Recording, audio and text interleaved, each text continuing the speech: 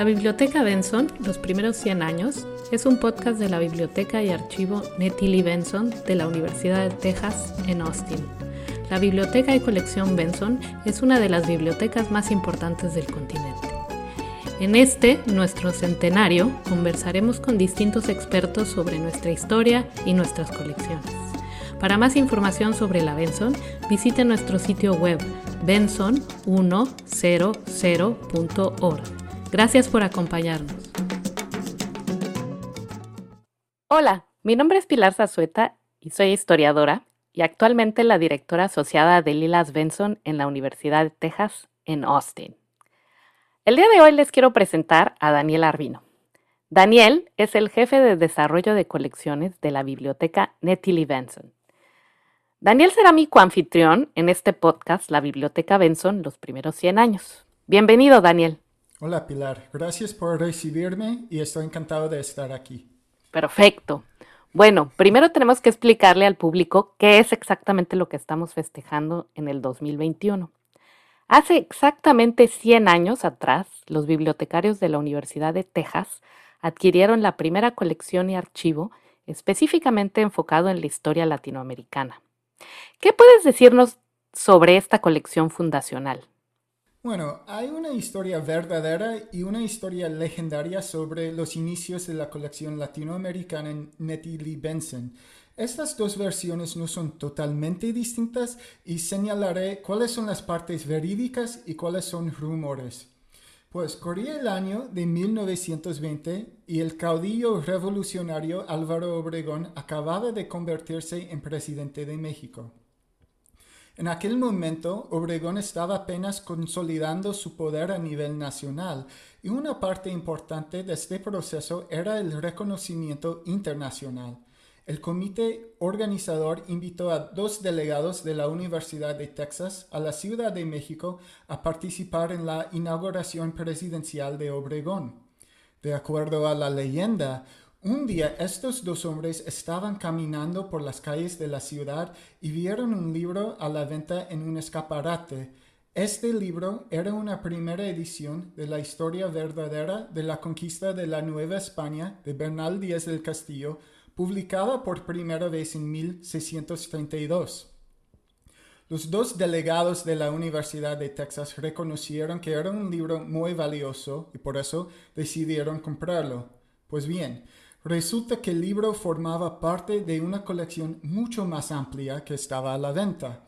Estamos hablando de 10,000 libros, 2,000 periódicos y revistas, 15,000 folletos y 200,000 páginas manuscritas que además incluían las bibliotecas personales de varios destacados políticos mexicanos.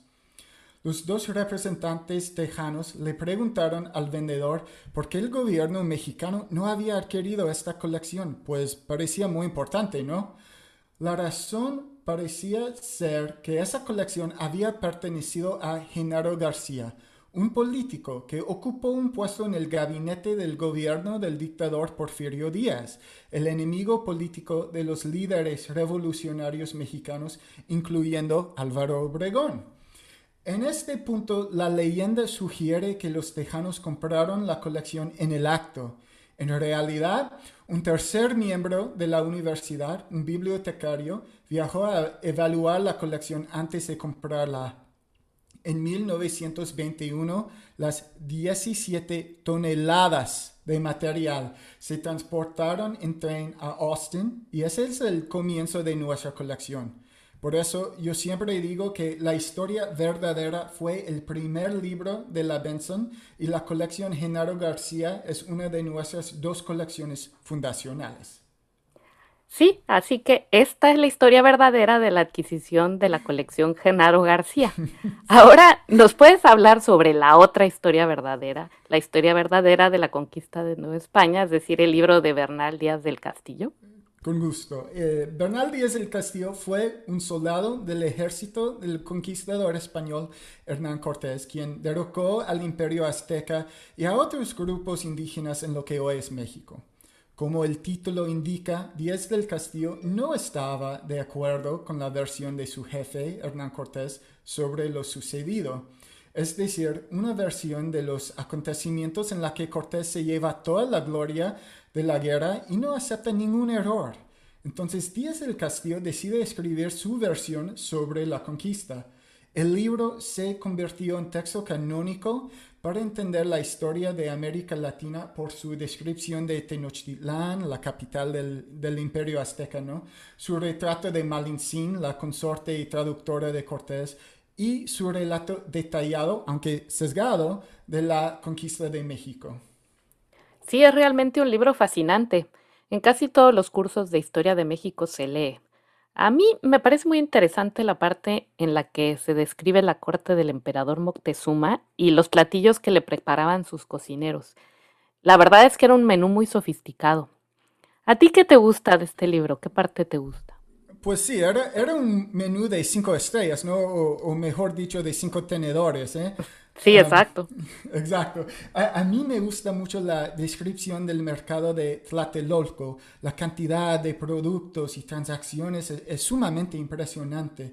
También la descripción de Gonzalo Guerrero, este náufrago de un viaje anterior, quien decidió quedarse con su esposa indígena y sus niños en vez de ir con los españoles. Es una figura muy postcolonial ya en el principio de la época colonial. Exactamente. Ahora bien, la colección Genaro García es una de dos colecciones fundacionales de la Benson. ¿Cuál es la otra, Daniel? La otra colección fundacional es la de Joaquín García y Casbalceta, que la biblioteca compró a sus herederos en 1937.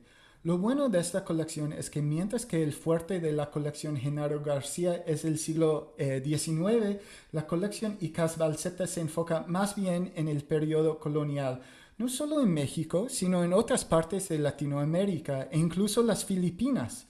Las dos colecciones en su conjunto ofrecen un panorama muy rico que cubre desde 1500 hasta el 1900. Sí, algunos de los materiales destacados de esta colección incluyen los periódicos satíricos mexicanos, las memorias de el muchas veces presidente de México, Antonio López de Santana, que escribió a mano en su exilio en Bahamas, famoso, además, no sabemos si famoso o infame, Famoso. pero muy interesantes también. Y los primeros libros publicados en las Américas, es decir, aquellos que datan de antes de 1601, de los cuales tenemos 41 de los 220. Y por supuesto, las famosas relaciones geográficas, de las cuales la Benson tiene 42.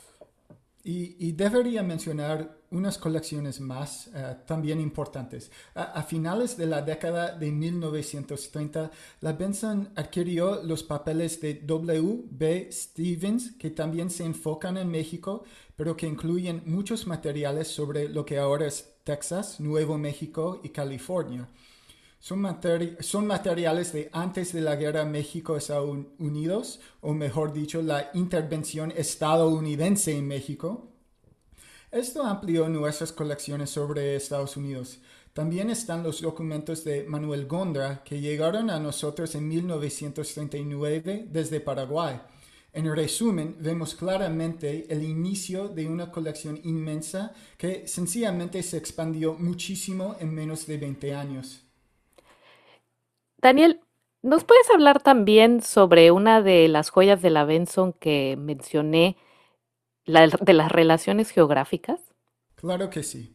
En las décadas de 1570 y 1580, en nombre del rey de España, los gobernantes y administradores de lo que hoy es México enviaron una encuesta a las tierras de los alrededores de la capital. El objetivo era obtener información para expandir su dominio económico y social.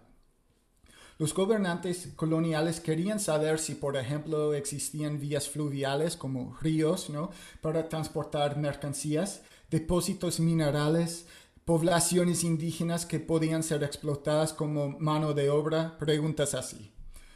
Una de las preguntas de la encuesta pedía un mapa de la zona, así, sin más instrucciones.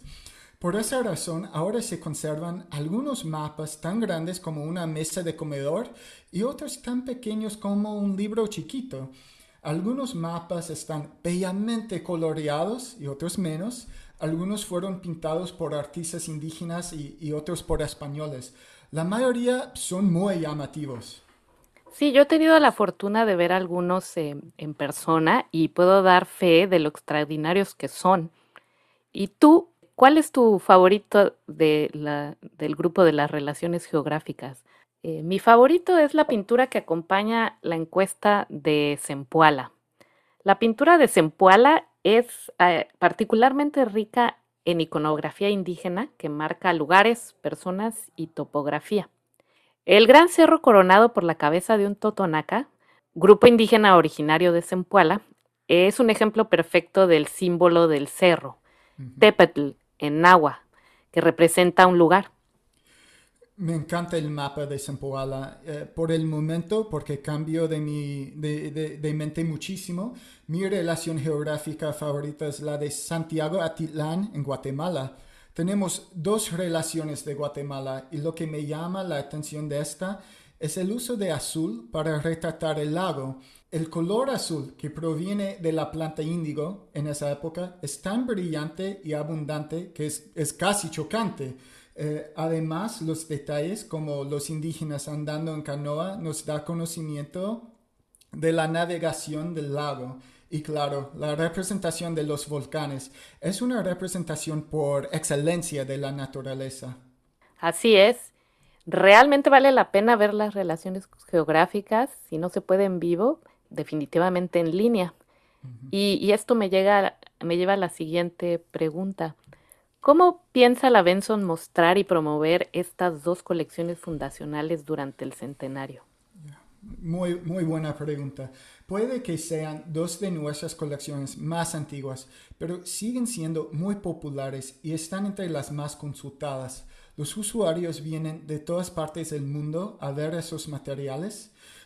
Al tomar esto en cuenta, hemos hecho un gran esfuerzo en digitalizar las colecciones y hacerlas disponibles para el público de forma gratuita. Esas colecciones se pueden consultar en el sitio web collections.lib.utexas.edu. Además, para festejar el centenario se publicarán en las redes sociales algunos documentos de las colecciones. Otra forma de ver y disfrutar la riqueza de la colección Benson es a través del libro Una biblioteca para las Américas, editado por Julian Gilland y José Montelongo. Es un libro muy bonito que, como se dice en Estados Unidos, se puede lucir en una mesa de café. Por último, todo el año tendremos iniciativas basadas en estas colecciones y otras similares, así que por favor manténgase al día consultando nuestras redes sociales. Por último, ¿cómo han cambiado las colecciones dentro de la Benson desde la adquisición de estos dos archivos fundacionales?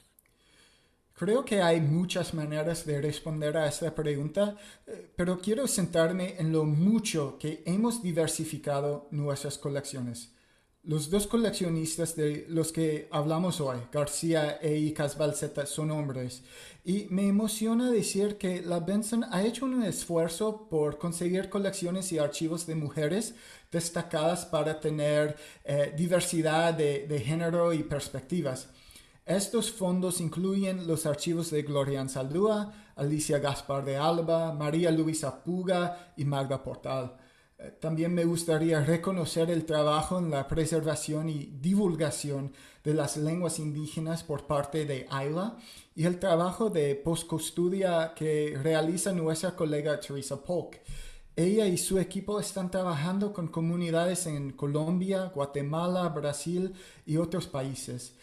También tenemos el archivo de la diáspora negra que se enfoca en los temas afrodescendientes. En resumen, nuestras colecciones y su temática están cambiando mucho, pero en formas muy emocionantes. Sí, tenemos que agradecer a todos los colaboradores y bibliotecarios de la Benson por haber hecho todo este esfuerzo para Ujú. que las colecciones sigan siendo relevantes e interesantes para todo el público. Bueno, muchas gracias, Daniel. En los siguientes episodios vamos a hablar mucho más sobre algunos de los archivos y documentos de nuestras colecciones. Sí, definitivamente. Y muchas gracias al público también por habernos acompañado hoy. La Biblioteca Benson, los primeros 100 años, es una producción del Instituto Teresa Lozano Long de Estudios Latinoamericanos y la Biblioteca y Archivo Nettie Lee Benson. En nuestra página de internet benson100.org podrá encontrar imágenes, documentos y más información para realizar donativos a la biblioteca. La música de este podcast es una composición de Hola Hola. Muchas gracias por acompañarnos.